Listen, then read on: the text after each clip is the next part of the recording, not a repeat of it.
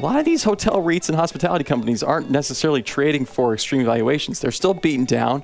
A lot of them have, they slashed their dividend a couple of years ago, have not brought that dividend back, and can kind of be had for pretty reasonable valuations. And then you're talking about maybe having record results in the second half of this year. So maybe I'm burying the lead here, but I do think maybe that the overall theme of this conversation we're having is that there's probably opportunities for investors in the industry.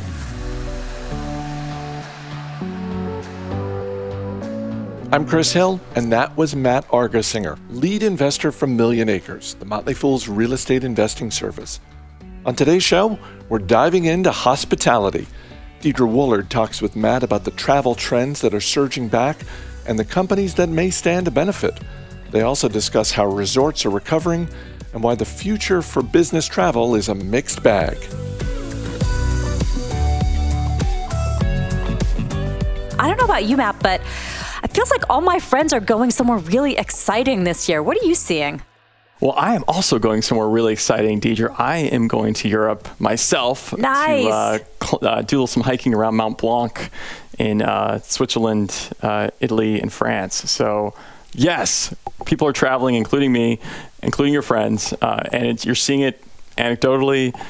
You're seeing it in the data, though, as well. And I think this is the result of us as Americans, but people around the world being cooped up really for the last couple of years, putting off so many things, putting off travel, putting off big family events, weddings, companies putting off travel. And we finally are at a point, knock on wood, where we're probably past the worst of the pandemic. Doesn't feel like we're going to get another big wave. And a lot of the restrictions that we had in place as recently as a few months ago in a lot of places have been lifted. Masks are no longer required, on airplanes, so that's made a lot of people more comfortable. And so if you start looking into the data that we've been getting so far this year, and I know you're going to present some data later in the show, but you're seeing really almost record hotel rates, record airfares, big year-over-year increases, but also, amazingly, prices that are now above 2019 levels, pre-pandemic levels. And to me, it's a demand story. Those COVID restrictions are gone. They've been removed. Masks are optional. People are feeling more comfortable booking travel. I think the trend only strengthens as we get into the summer. And it's really not just a domestic story either. I was listening to the conference call for Sun Communities, which is not really a travel company. But they're the kind of the leading RV REIT. They do manufactured homes and RVs. And they noted that a lot of their RV parks are seeing big surges in travelers coming from Canada. So I think we're also kind of underestimating the potential international story here as borders reopen. There's a lot of pent-up demand for foreign travelers to the U.S. as well, and that's gonna boost a lot of the hotels and hospitality-related businesses around the country. Yeah, I think that's a really good point. I've been studying the TSA throughput numbers too, and it's great to see them now consistently up and over 2 million. That was not happening for a long time during the pandemic, so people are absolutely flying through our airports. The other thing I'm really following is Airbnb versus hotels. So there's this kind of narrative where people are like, I'm an Airbnb person or I'm a hotel person. But I'm really noticing that people are kind of both. And our friend Matt Frankel talked about this recently about like if you're traveling maybe with your spouse, you maybe are opting for the hotel experience. If you're traveling with family, maybe that's the time to do Airbnb. What do you think about the kind of optionality in travel that we have today that we didn't used to have kind of before Airbnb? Well, I love it. I love what Airbnb's brought to the market because I think more consumer choice is always better. The fact that if you're traveling to a city or a particular destination, not only do you have just the hotels in the market to choose from, you potentially have dozens, if not hundreds, of listings on Airbnb or VRBO, people who are just renting out rooms, houses that you can rent and book and have a really unique experience as you travel. So I view Airbnb as kind of this really disruptive force because it's an entrant to the market. It gives consumers more choices. In a way, sometimes those choices or experiences can be superior to what's offered by the hotels in any particular market.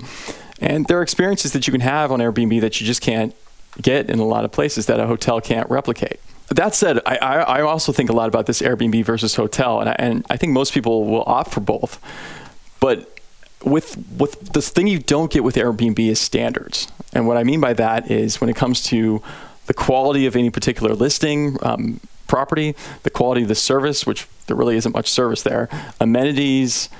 It's really different from listing to listing, from host to host. And so as more people resume travel, especially this summer, and especially families or business travelers, I don't think they're looking for surprises necessarily. I don't think they're looking for, variability in what their experience is going to be. They're looking for standard qualities, standard amenities that really only hotels can offer at scale.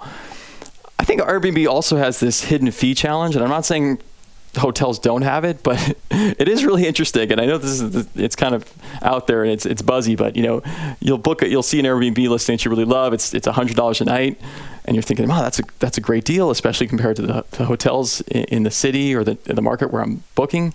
But all of a sudden you go to book that Airbnb, and all of a sudden that $100 becomes $150 or $180 because you have the cleaning fee, you've got the Airbnb fee, you've got any other assortment of special fees that the host is charging you for God knows what, and all of a sudden that $100 a night is more than double. And there are also some taxes in there that I'll talk about in a second. So as a long-term host on the platform, I see problems with that. I see problems with customer service as well on Airbnb. It's a major challenge. It often puts guests and hosts in a position to resolve issues themselves, which isn't always healthy. So, I think when most problems arise is someone's traveling, they'd rather deal with the management of a hotel whose purpose and incentive is to make things right, rather than the person they might be in direct conflict with. And then city regulations are also making it much more challenging and expensive to be a host and to actually be a guest as well. For example, where I live in Washington, D.C., where I've done Airbnb in the past, several years ago, they started charging Airbnb travelers the hotel rate taxes for stays below 90 days. That's a 14.5% tax rate. So imagine if you're a guest, you're booking at a place in D.C., you get the cleaning fee, you get the Airbnb fee, and all of a sudden you get this 14.5% hotel tax put on top of it. So makes it really expensive to travel, puts Airbnb much more in sort of the level of hotels. And then cities around the country are continually enacting new regulations because they often view Airbnb as reducing the affordable housing stock. Most cities, as we know, are really struggling with affordable housing. So Airbnb is viewed as a threat because it's taking long-term rentals away from the market that are being used for short-term rentals. So I'm very mixed on Airbnb. And on one side, I love the idea that there's more choice in the market. On the other side, I think there are a lot of problems with the business model and challenges that might not make it sort of the slam dunk business, especially as we go on in sort of the post-COVID travel world. Yeah, there's so much you laid out there that I think is really interesting. On the cleaning fees, I think the other side of that too is what is required from the guest when they leave. So there's a wide variety of things that are required, from just stripping the bed or something like that, to cleaning up certain things, maybe starting the laundry instead of just like stripping the bed. Very, very different than the hotel experience. And a lot of those stores are kind of, you mentioned kind of being buzzy. A lot of those stores are bubbling up on Twitter. One of our own analysts, Bill Mann, was talking about that, his experience with an Airbnb when he was in Omaha for the Berkshire meeting. So this is really starting to become one of those public awareness issues for Airbnb. The other thing that I always think about with Airbnb is there's always that wild card of these party houses, things like that. They've done a lot to get rid of that problem, but it keeps coming up in the press, and I just think that is consistently a worry for them. I agree. And yeah, to Bill Mann's cleaning fee story, I'm sure it goes something like, wait a second, I'm paying $150 in a cleaning fee, but you expect me, not only strip the beds, but I'm supposed to clean the kitchen, sweep the floors, scrub the bathrooms. So what am I actually paying for? I've seen that a lot. It's certainly out there. It makes Airbnb such a, like I said, such a varied experience to people. And, as they travel this summer, I think a lot of people are going to look for more standardized experiences. Which is great news for hotels. One of the things I watch is STR data that comes from CoStar, and they recently put out their release of data through April 23rd. Occupancy, pretty strong. It's at about 65.8%, down 4.2% from 2019, sort of pre-pandemic. Really interesting stuff. Average daily rate is up. You mentioned prices going up earlier. Average daily rate of $148.35, up 15.4% from 2019. RevPAR, which is revenue per available room, that's over $97. That's up 10.5% from 2019.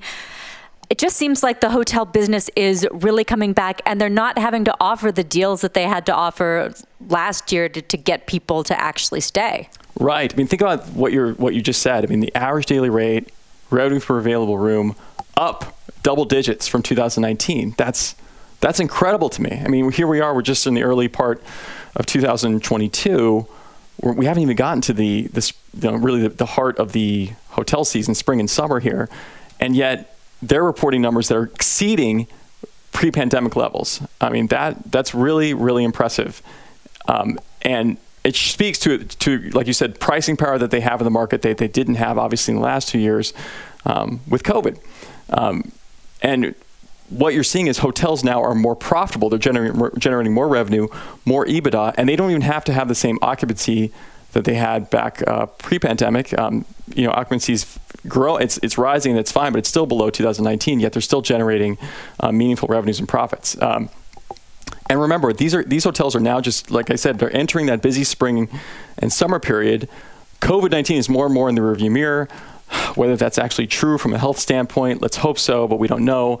But a lot of people really just moved on and started to make their travel plans. I think that really bodes well for hotel revenue going forward, and it wouldn't surprise me at all to see many hotel REITs and hospitality companies start lapping their 2019 pre-pandemic financials at some point during the second half of the year. And Deidre, as we've talked about, a lot of these hotel REITs and hospitality companies aren't necessarily trading for extreme valuations. They're still beaten down.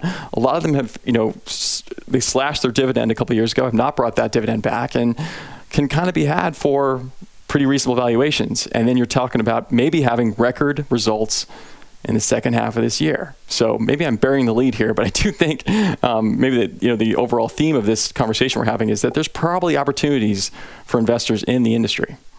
Yeah, let's talk a little bit about that, because in the beginning we saw the sort of leisure travel bounce back, and that was good for some of the REITs we follow, like a Ryman Hospitality Properties. They've got those larger resorts.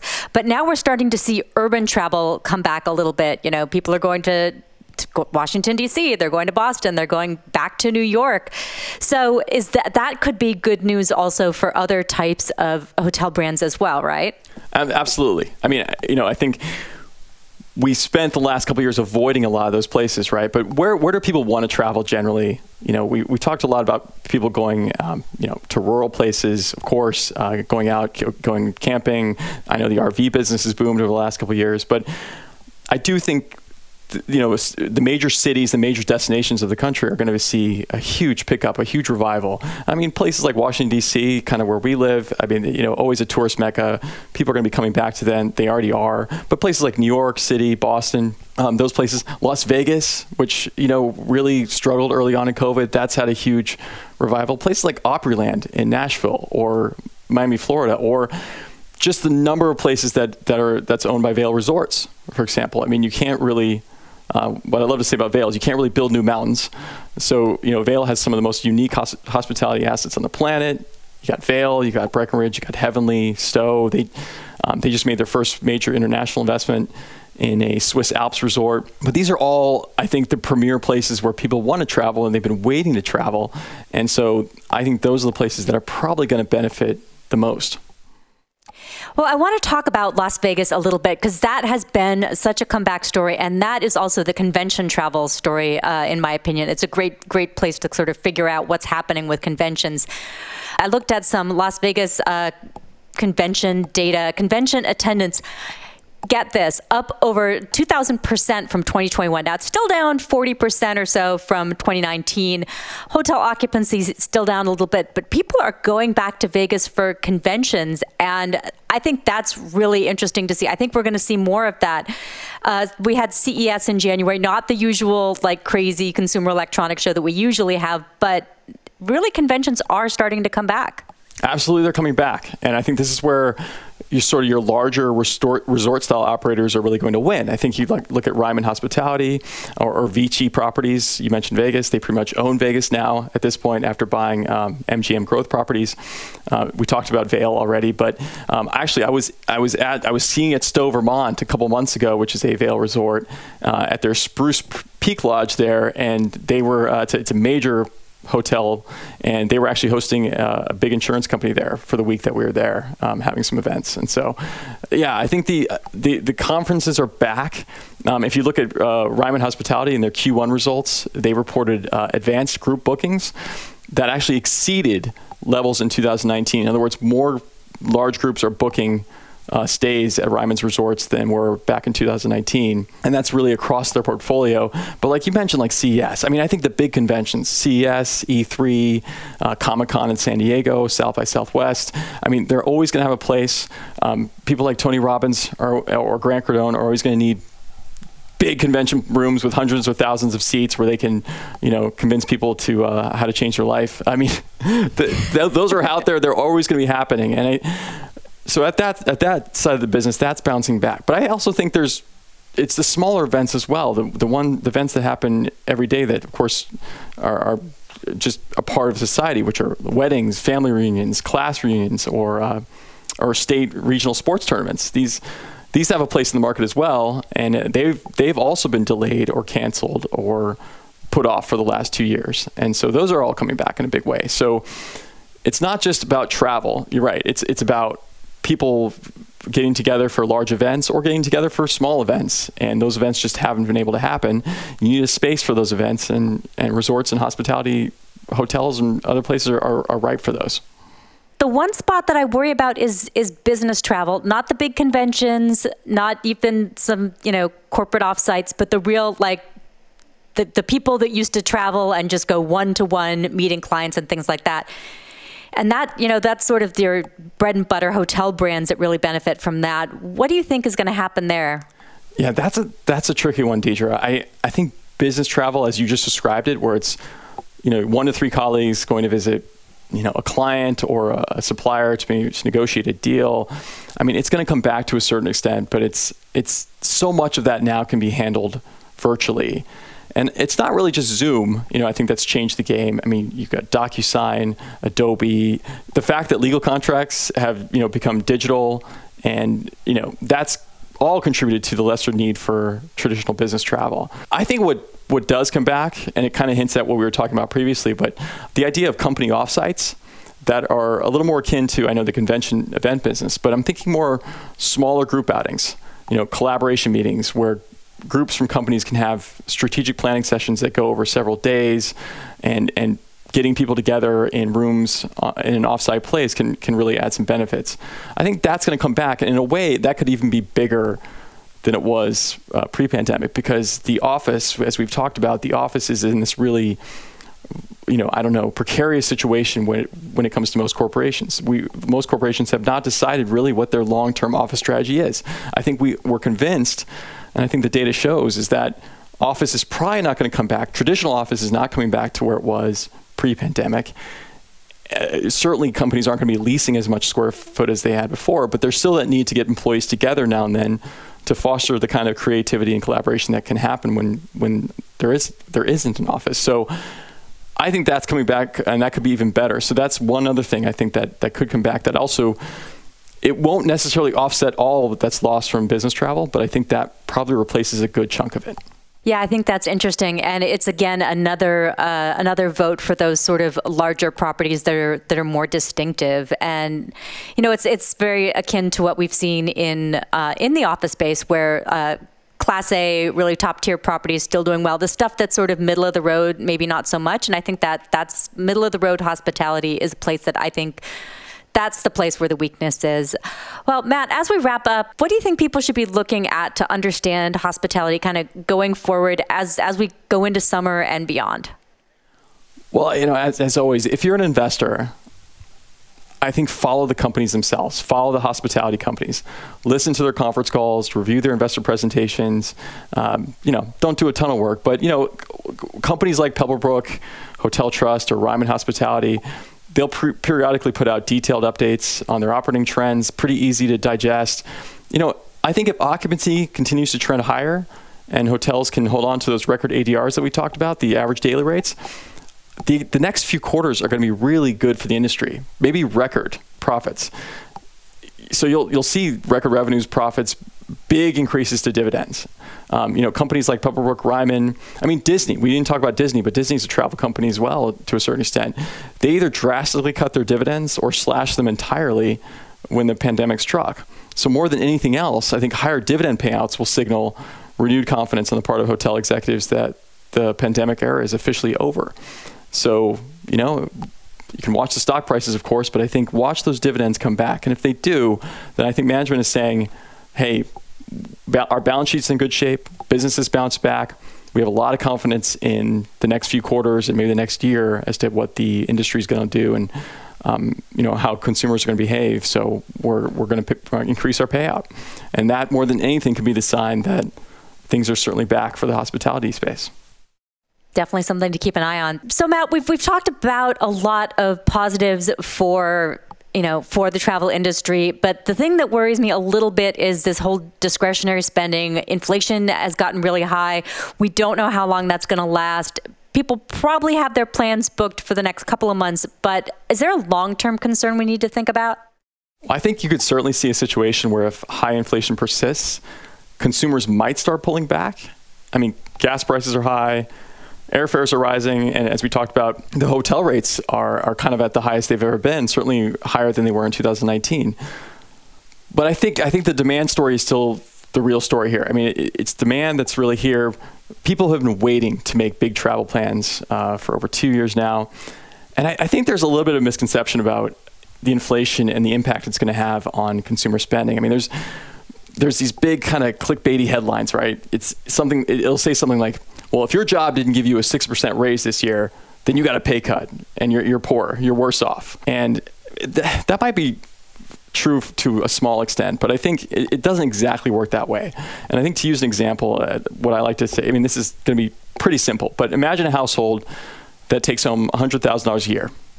And to keep things simple, let's say their expenses are $50,000, and let's say inflation got even worse. Let's say inflation was 10%, which would really be painful. Okay, so that means their expenses have gone up $5,000. So now instead of $50,000, their expenses are $55,000.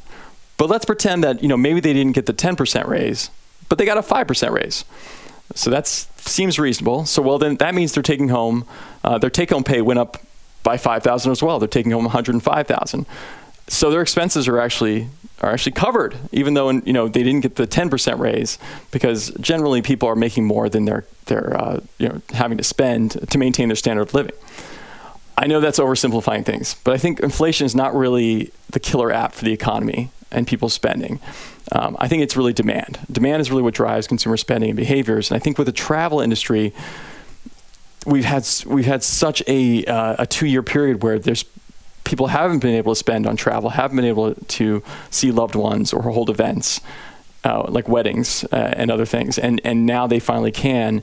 And I think that kind of overwhelms the idea of, well, things are a little expensive, so I'm going to hold off even more on going traveling, even though I've been waiting 2 years because things have gotten a little expensive. I think those kind of expenses are easy to justify when people have been waiting so long to do them. Well, I think that the interesting thing about looking at inflation from the hospitality industry is that you've got the ability to raise rates very quickly. This is a type of real estate where you're not locked into long leases or anything like that because it's night by night.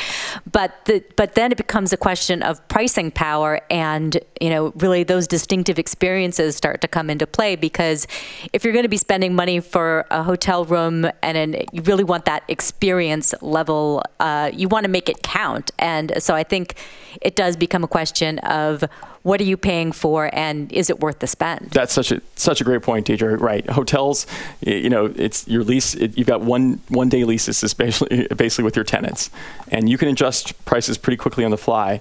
But how can you maintain those prices? And to your point, the companies and the resorts that have those destinations that people want to go to, the Ryman Hospitalities, the Vail Resorts, the Pebblebrook's with their resorts in Florida and California, where people want to go and want to be, they're willing to pay a premium for that. And so I feel like those companies can maintain their pricing power.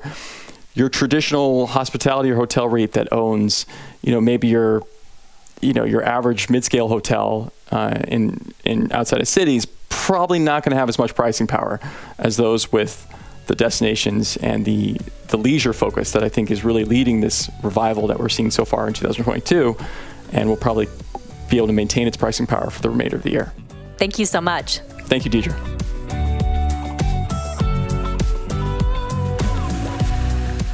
As always, people on the program may have interest in the stocks they talk about, and the Motley Fool may have formal recommendations for or against, so don't buy or sell stocks based solely on what you hear. I'm Chris Hill. Thanks for listening. We'll see you tomorrow.